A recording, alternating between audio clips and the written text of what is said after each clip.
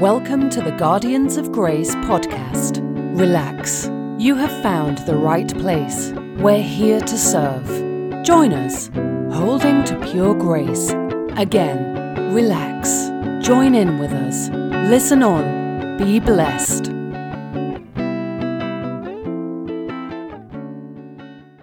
Hello, fellow guard dogs. It's Steve here, ready to do another episode of the Guardians of Grace podcast. As you can tell by my voice, Bill's not here.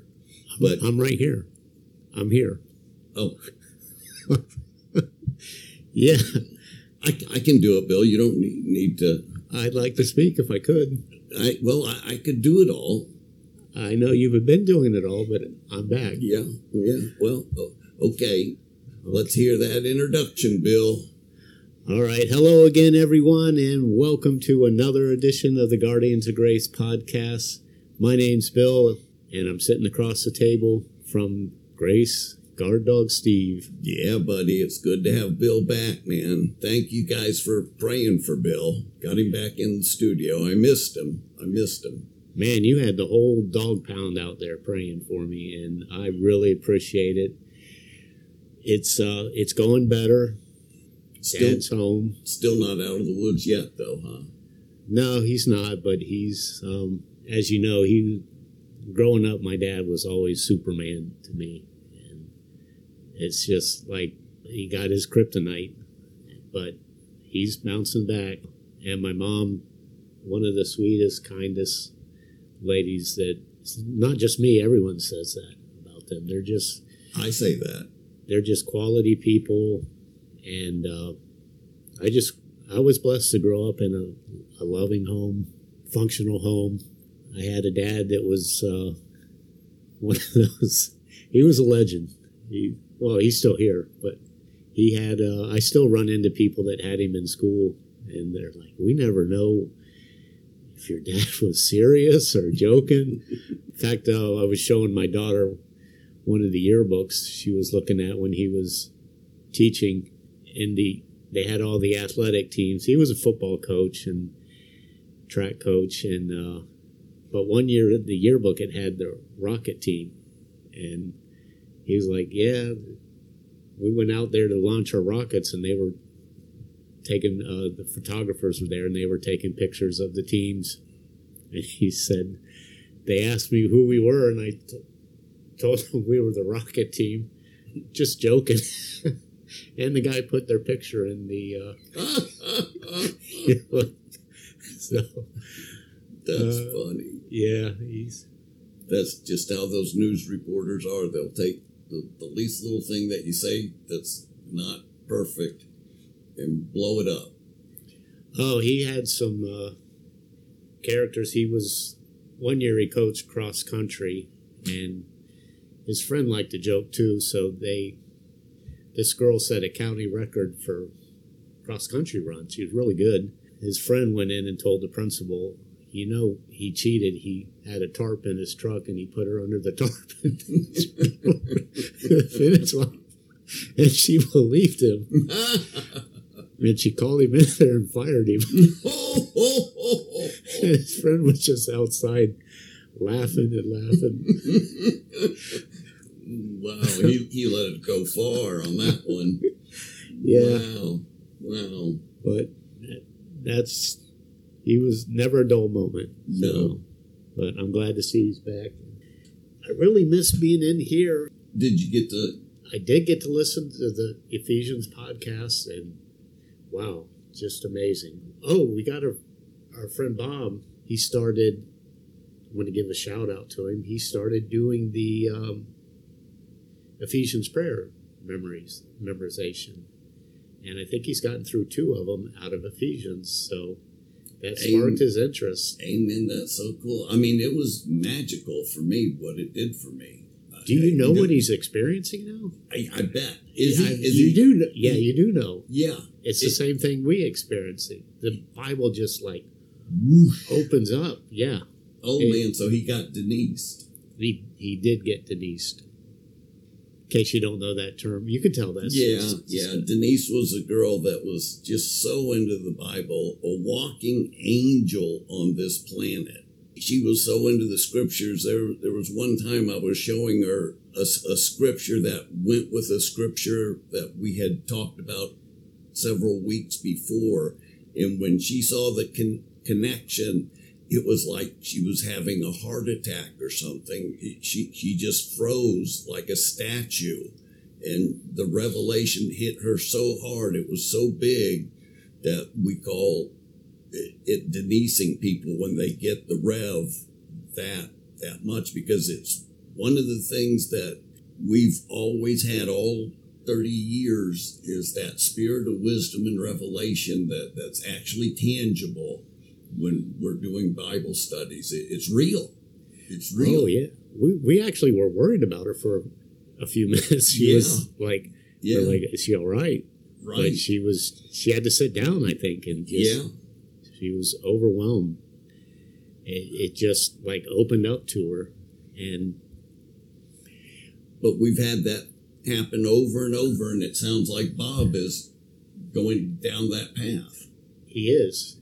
I think the first one he did was the Ephesians 3, that God would give so that you would know how high and how wide and how long and how deep is the love of Christ, and to know this love that surpasses knowledge, that we may be filled to the measure with all the fullness of God. Now to him who's able to do immeasurably more of all that we could ask or even think, to him be the glory in Christ Jesus in the church for all generations. Very potent prayer to memorize. That's the word for it. It's potent. It's potent, and it's almost funny that it says that you would know how high and wide and long and deep. If you have a King James, I think the height and depth and width and length. 4 measurements, right? And then it says immeasurable. Now, to whom who's able to do immeasurably more. Just imagine how high God's love is, how wide it is. Immeasurably more than you can imagine. More than you can ask how or long? think or imagine. Immeasurably more than you can imagine. That'll get you through about any trial, because at the end of the day, you can say, you know that Jesus loves you, that God loves you, you know what he did for you. And the cool thing is, he gave us his spirit so we could know how high and wide and long and deep. Because without the spirit, you don't know. You don't know. As I'm going through the men's group, we're doing the book of Galatians. Oh, sweet. And sweet. Yeah, kind of one of my favorite books. You think? Let's see, we just kind of finished 2, and we're going into 3. I wouldn't mind reviewing part of 2 if you don't have a plan for the podcast. I never do, so yeah, do it. It starts out with kind of a fight between Paul and Peter and some people from James' church. And this fight shouldn't really be, but I'm talking about right before 13:14, where it says that Paul got into the face of Peter and James. You want to read verse 14? Sure. We'll see how my eyes and brain are doing. But when Cephas came to Antioch, I opposed him to his face because he stood condemned. He was wrong, off track. For prior to the coming of certain men from James, he used to eat with the Gentiles, but when they came, he began to withdraw and hold himself aloof, fearing the party of circumcision. And the rest of the Jews joined him in his hypocrisy, with the result that even Barnabas was carried away by their hypocrisy. But when I saw that they were not straightforward about the truth of the gospel, I said to Cephas in the presence of all of them, if you being a Jew live like Gentiles and do not like the Jews, how is it that you compel Gentiles to live like Jews? Okay, so what is Peter condemned for? Obviously, ratting the streets and living a reckless lifestyle. Exactly. He's been partying, and they didn't like it. No, you know what he did? He went back to observing the law. The law. He went back to legalism. He was saying no to bacon. Yeah. He was not hanging out with the Gentiles and calling them unclean. Now, why should he have known better to call something unclean? Didn't he have a vision? Didn't he have a vision where the sheet came down and he said, call nothing unclean? That I've called clean. Right. That's an axe. Yeah, he had that vision, and he told him 3 times, no, kill and eat, kill and eat, kill and eat. Never call anything unclean that I've called clean. Clean. Who is God calling clean? The whole world, because he died and paid for all their sins. And things invisible and things visible, they're all clean. They're reconciled to God. They're all reconciled to God. So Paul gets in his face for being a hypocrite, because he knows that there's no difference between the Jew and the Gentile. Yes, let's say that very, very loud. Paul did not get in his face because he was smoking pot or something. Paul got in his face because he was bringing people back to the law, the legalism, the human performance treadmill. He was rebuilding all of that. And we're going to see that in verse, you left off on 14. Mm-hmm. Let me read 15. This is what Peter the Jew should have known. Did know. But he was playing the hypocrite. Yes. Verse 15, we who are Jews by birth and not sinful Gentiles know that a person is not justified by the works of the law, but by faith in Christ. Now, I have a Net Bible, and it actually says, we who are Jews by birth and not Gentile sinners know that a man is not justified by the works of the law, but by the faithfulness of Christ. Exactly. Big difference. Yeah. What is the faithfulness of Christ? It was his ability to live up to the old covenant. And he lived his life perfectly under the old covenant. And when he died, guess who died with him? We did. We did. Doesn't the next verse, couple verses, actually get into that? It does. It does. We who are Jews by birth and not Gentile sinners know that a man is not justified by the works of the law.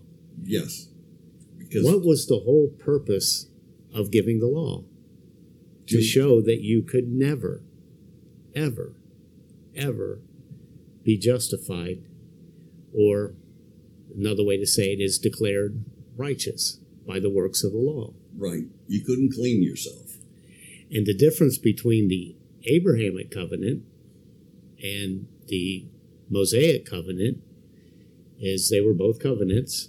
If you kept the covenant, that's where you get that word righteous. Righteous is a covenant word. Righteousness is a covenant word. And it means that simply you do your part of the covenant.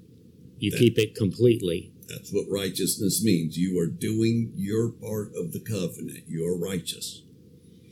And the old covenant was, if you obey all the laws, starting with the 10 Commandments, and all the other ones that added up to 613 or 14, mm-hmm.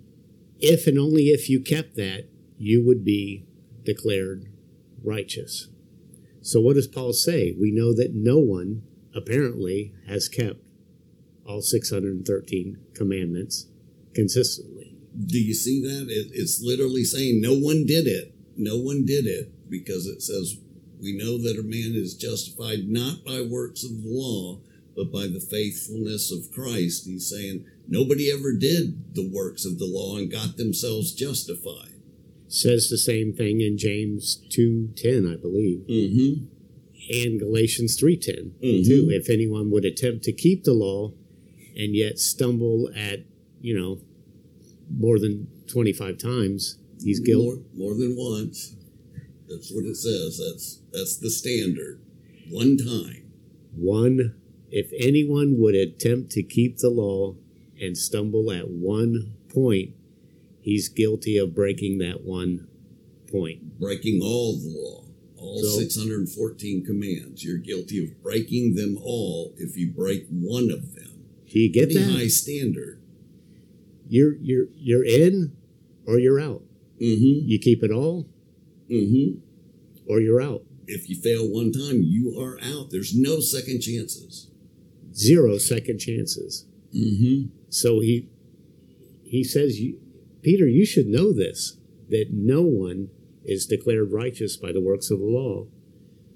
And it says the same thing at James 2:10, that Mm-hmm. if anyone would attempt to keep the law and stumble, At one point, he's guilty of breaking it all. And James is standing in front of him Mm-hmm. being a hypocrite. Right. But James got it right afterwards. Yes. So Paul gets in their face. This was not nice church talk.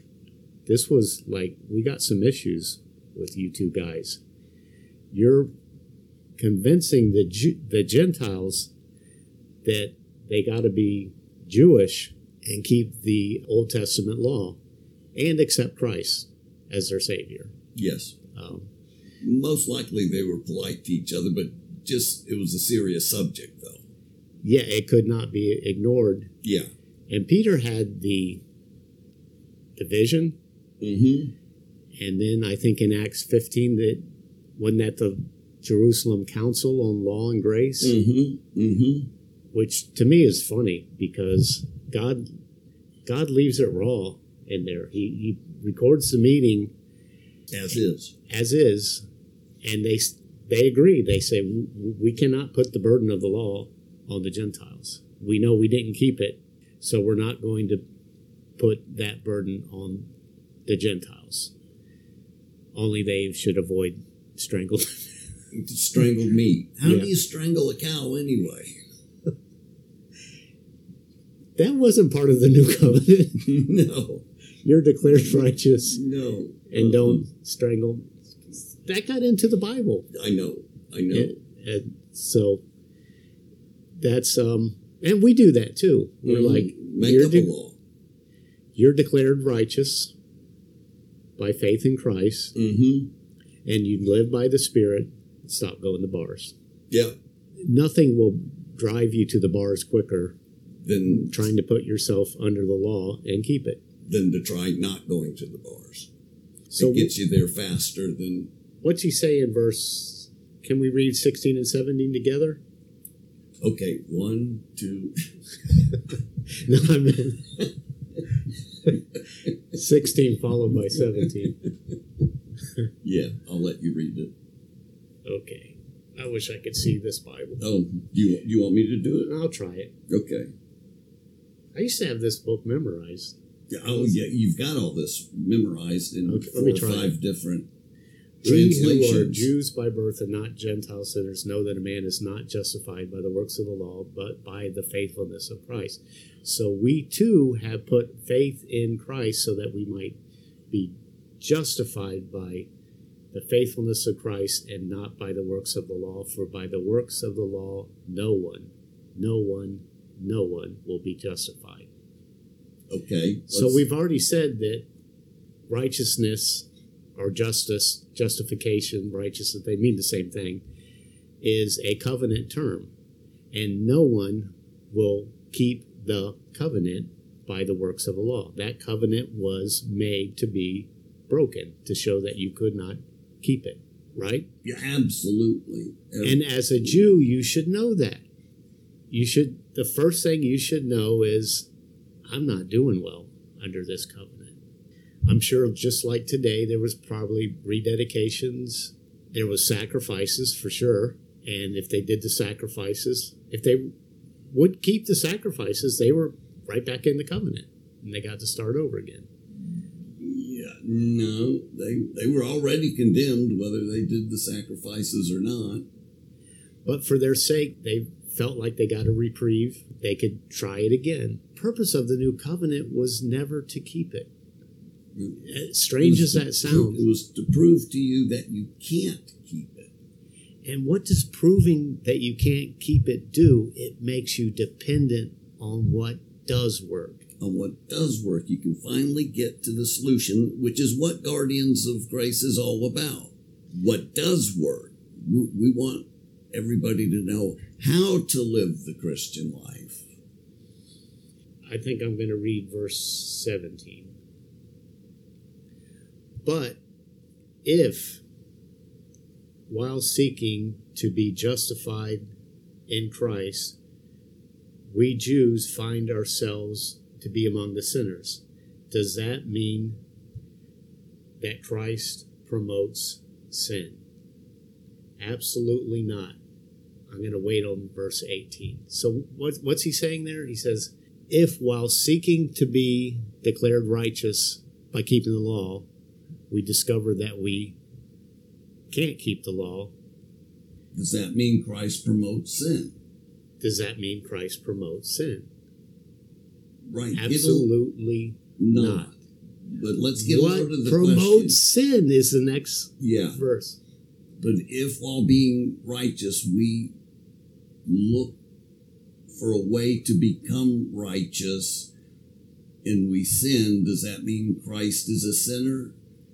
No, because we just started to be trying to become righteous all over again. By the works of the law. Isn't that what it says? Yes. If, the next verse, if I rebuild what I once destroyed, I prove myself to be a transgressor.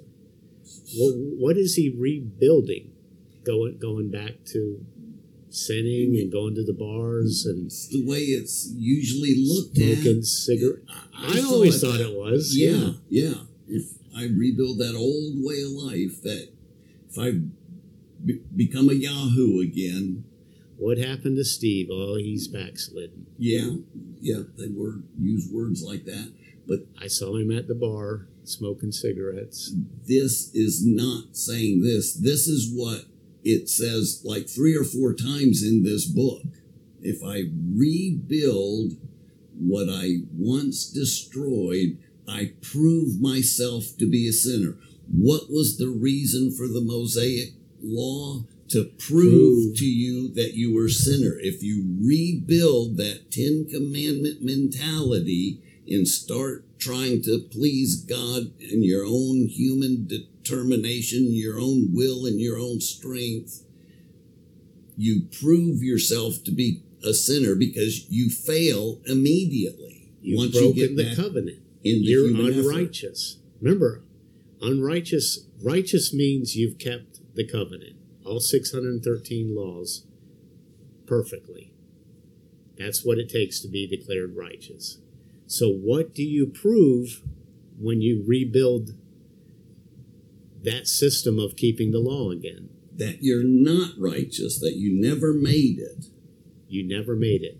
So verse 17, But if while seeking to be justified in Christ, why would you seek to be justified in Christ? You are justified in Christ. You already are. You don't need to seek to be justified because you are justified. By the one man's work, the many will be justified. Because one man obeyed God to the fullest. Yes.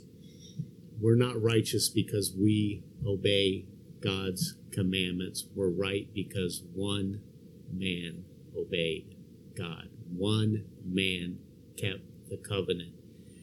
By keeping the covenant, he was declared righteous. You get credited for keeping the old covenant. You get credited for righteous. It's a gift. Bill, isn't that exactly what it says in Romans 5? Doesn't it say that For if by the transgression of the one Adam, death reigned through the one man Adam, how much more for those who receive the abundance of grace and the gift of righteousness. See, we were gifted righteousness. Declared righteous. It was a gift. In other words, we kept the covenant. Yes. We got credit yes. for keeping all of the covenant. And Romans backs up Paul in what he's saying to Peter. He's saying two things. You know that you were never going to keep the law. You know you failed. You know you're unrighteous according to the law. But you also know, because I lived the perfect life and you got credit for it, you are credited with my righteousness. Yes, because I gave it to you. I gave it to you. It was a gift. So look at this verse 17. For through the law I died to the law, so that I might live for God. The question is, Jesus said, don't think I came to destroy the law and the prophets. And I always stop there for some reason. I say, no, Jesus said he did not come to destroy the law. It's still in effect. Yeah, there's grace, but you still have to keep the law. Or you have to keep part of the law. Or you have to keep the 10 commandments. But here's an interesting verse in Romans 7. Paul addresses that question, and he says, do you not know, a term he likes to say in Romans, don't you know that the law has authority over a person only as long as they're alive? So why is it important that you see that when Jesus died, you died with him? That when one died for all, the conclusion is all died. And paid their sin debt. The wages of sin is death. The debt was paid. If they died, does the law have any more authority over them? No. None. No. Zero. Unless you go back to the way, to what you once, if you go back and rebuild what you once destroyed, you just made the law have authority over you again. So here is the purpose of the law in verse 2:17.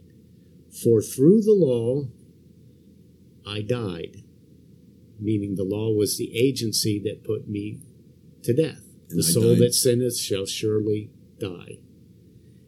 The wages of sin is death. Death without mercy to anyone who sets aside the law of Moses on the count of 2 or more witnesses. Death without mercy. I think we might have set aside a few of the laws of Moses, which requires your death. So the law demanded our death because we couldn't keep it to be righteous. So Jesus, having died to the law, he lived it perfectly. We crucified him, even though he was righteous. And that was God allowing him to be crucified by sinful man in order that he would fulfill the covenant. And he did. And he didn't stumble at any point. So through the law, I died to the law, meaning the law has authority over me only as long as I'm alive. For through the law, I died to the law so that the conclusion is I might finally be able to live to God. To God. Apart from the law, in newness of life. A life completely detached of the law. Yeah. It is not needed to live the victorious Christian life. So through the law, I died to the law that I might live for God. Then he says, I've been crucified with Christ. If one died for all, 2 Corinthians 5:14, we just went over that, how many died? All died. All died, because all were included in Christ. And paid their sin debt. Then Jesus took it a step further and gave us the gift of righteousness. So when Jesus said, "Do not think I came to destroy the law, but to fulfill it," what does that mean?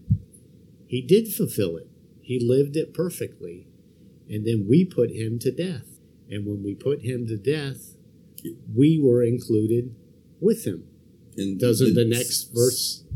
And the sin debt got paid. Exactly. Look at, "For through the law I died to the law, that I might live for God." Yeah, and here's the thing. People say that I might live to God. You see, that means you've got to be living for him. You've got to dedicate yourself and drop the old things that you're doing and live an exemplary Christian life for God.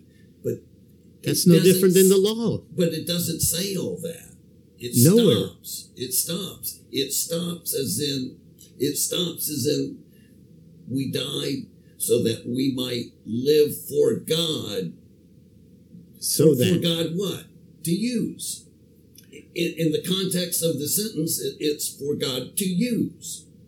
I think it's that Greek word henna, I think it's pronounced, for the purpose of. For the purpose it's of. a conditional clause. Yeah.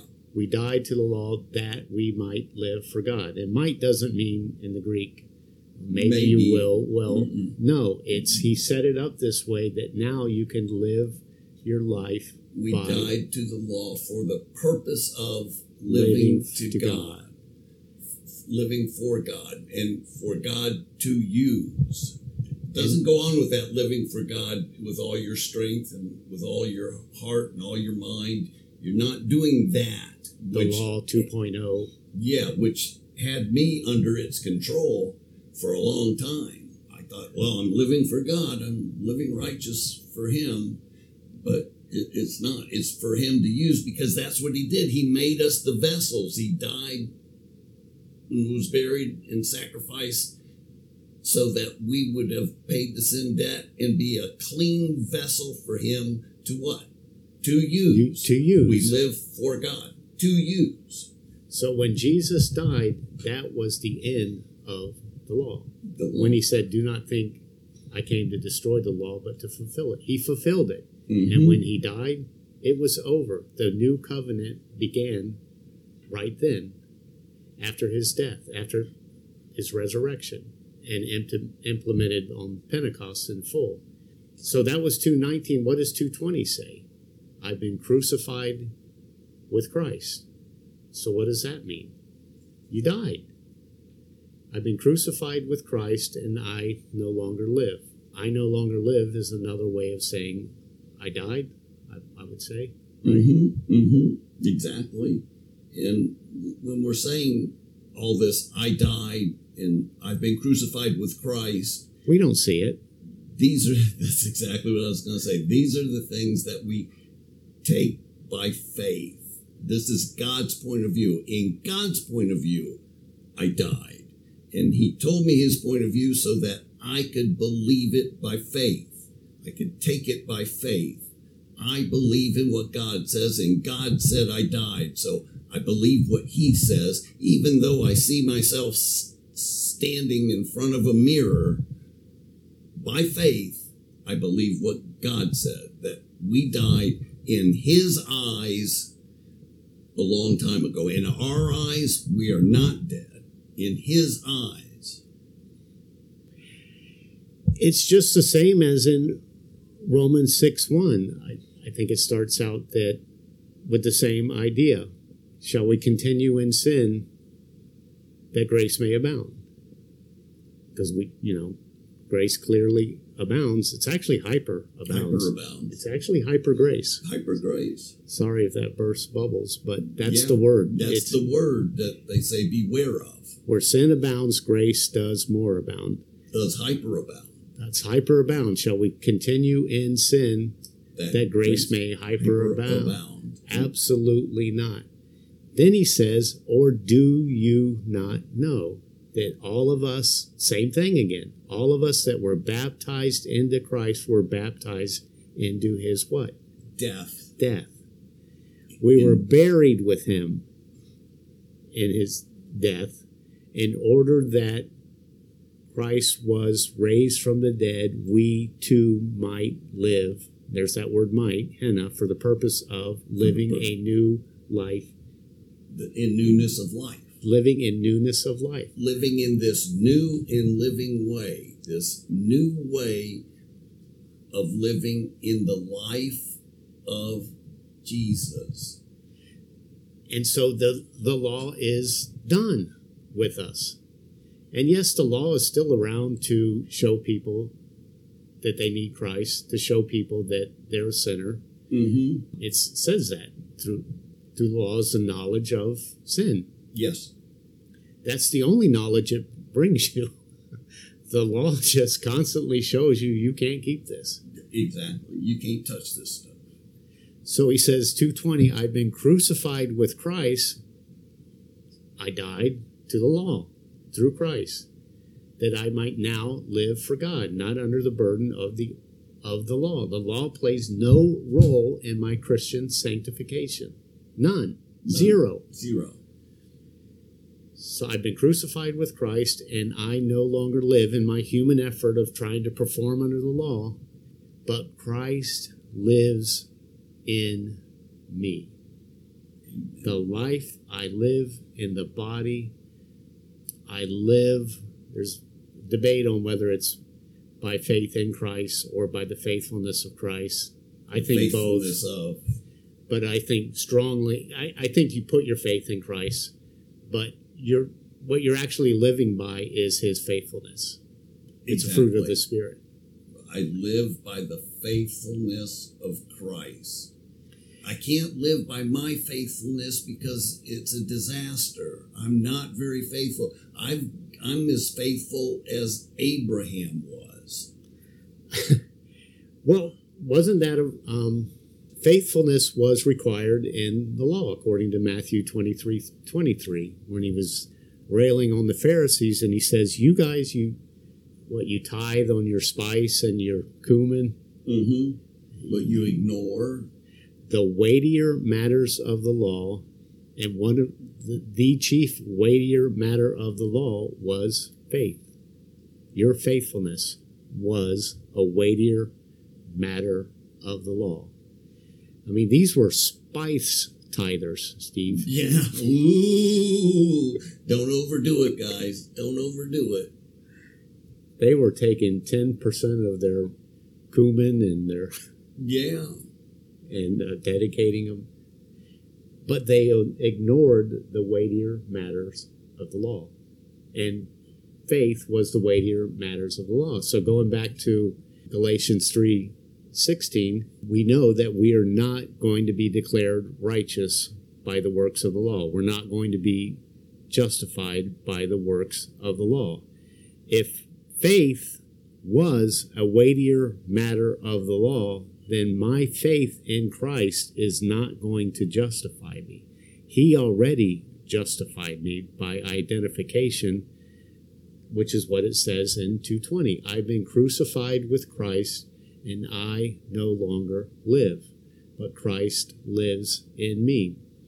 Now, it's one thing to be declared righteous by God.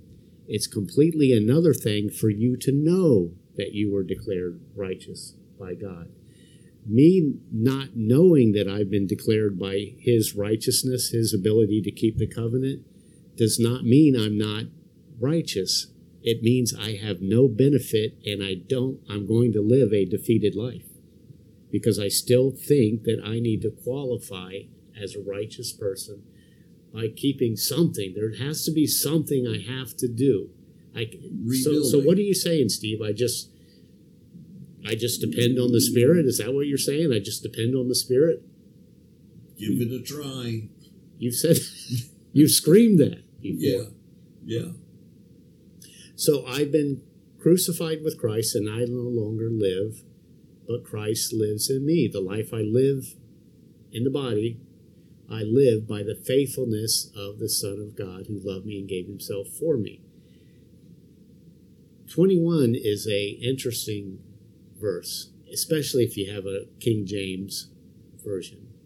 King James says, I do not frustrate the grace of God, For if righteousness could be obtained by the law, then Christ died in vain, or some say needlessly. He didn't need to die. If we could do it, if we could be declared righteous by keeping the law, he didn't need to die. We didn't need to die, but we couldn't. And what was the whole purpose of showing us that we couldn't? Because you'll never depend on the Spirit if you think that somehow, some way, you can live up to a standard by sheer determination and sheer willpower and sheer making right choices and sheer being committed, sheer going to Promise Keeper meetings and swearing and double down on the swearing and 5 accountability partners doesn't work. Swearing allegiance, rededication, chewing the varnish off the altar at church, repenting over and over. This time I'm going to try putting more effort for getting an accountability partner, which you were my accountability partner in 1987 and 88. I chased you up and down each side of the city, didn't I? Well, I'm going to admit it now. I lied to you quite a bit. I know. I think you figured that. Yeah. That one time you just going to church? Drove by my house. Yeah. And you said, "What are you doing?" And I said, "Oh, yeah, I went over there and I'm doing that." And you said, "I'm looking at your car." Busted. And I'll just admit it.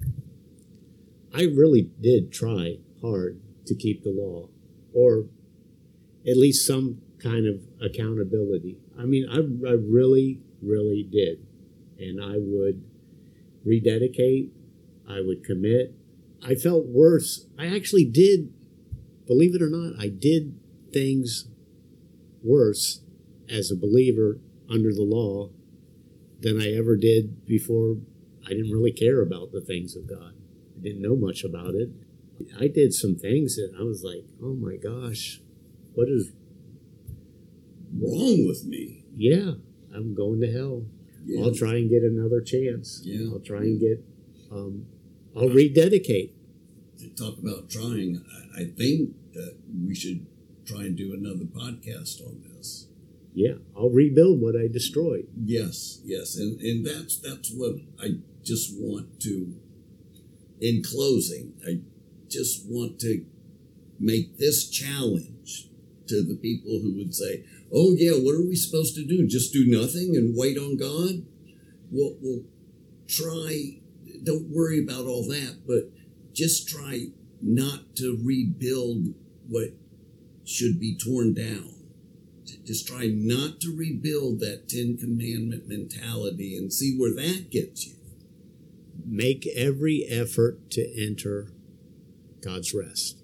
That's what grace is. Yes. You're resting in a finished work. And that's a consistent old covenant. Those that wait on the Lord, that's the Kabbalah word, right? Mm-hmm. Bind together with His strength. Mm-hmm. Mm-hmm. Binding together is what the living by the Spirit is. Exactly. The two become one flesh. Waiting on the Lord is not trying in human effort. Waiting on the Lord is not rebuilding what you once destroyed. Rebuilding what you once destroyed is the opposite of waiting on the Lord. It's the opposite of abiding. It's your own human effort, noble cause, but it's not going to work. And that's the whole point of... We're out of time for tonight, but do you want to close us in a prayer real quick? Yeah, go ahead. I'll let you get the final word because you... Yeah. Father God, thank you for tonight. Thank you that we could do a podcast that, as always, it proves that we need to do a part 2 because every subject is just bigger than you can imagine, and every couple verses can take months to really get. and take root in what those couple verses are telling you. Every verse is so loaded with power that it takes a while to chew on them. And Father God, you just allow us to absorb what we did tonight, and we'll come back next week trying to do another podcast on the same topic. So with that, I say we love you guys. Love you guys, and thank you, and probably going to hang out here now. I'm enjoying this. But thank you guys, and glad to be back.